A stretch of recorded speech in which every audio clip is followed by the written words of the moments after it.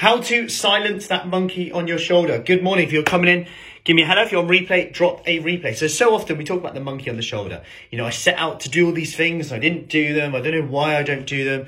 In my head, I'm just like, yeah, I should do that. I shouldn't really be eating that, but I just eat it anyway. Ever said that before?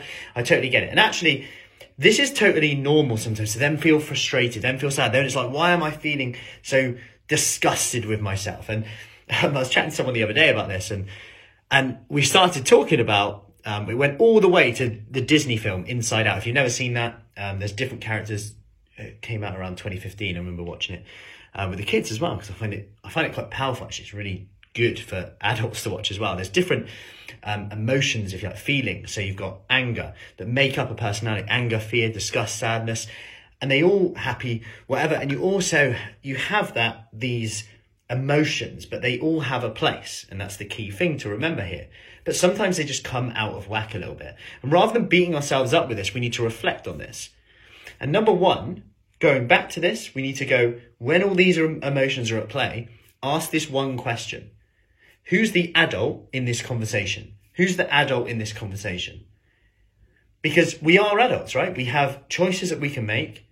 Yes, there's going to be different feelings, emotions. They're like your children going around. You've got anger, you've got happy, you've got joy, disgust, sadness, all telling you these things. And rather than go, I'm just going to make this hard. I've just done this. I'm beating myself up. Why did I do that? Be curious, not critical. What could I have done differently next time? Was I tired? Where was my energy at? So the question for you today: who's the adult in this conversation? Who's the adult in this conversation? What difference might that make to pausing in those situations? Who's the adult? Why am I making this choice? Where are these feelings? Where is this monkey on my shoulder today? So we can become more aware of where we're at right now. And rather than go, then we might reflect on this. And this is something that came up yesterday. Rather than going, you know what, it just doesn't work because I don't have the resilience when something comes up, where we beat ourselves up now. What about if it's not that it doesn't work, it's just that our expectations don't change? When it's half term, we're looking after grandkids, kids, and we're busier, we don't have our pre-prepared carrots, we don't have our pre-prepared protein, our lunch boxes.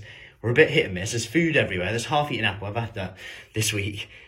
And what about if we just change our expectations rather than that? Would we be different? Would the emotions be more in check? Rather than disgusted with ourselves, we've actually got an element of, yes, contentment. Because this is the expectations I set based on where I'm at right now. And guess what? Rather than going like this, then our week becomes a bit more level.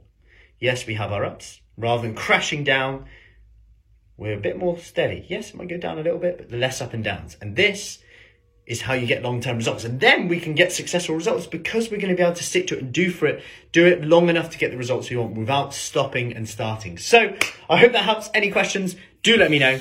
And I'll see you soon. Take care.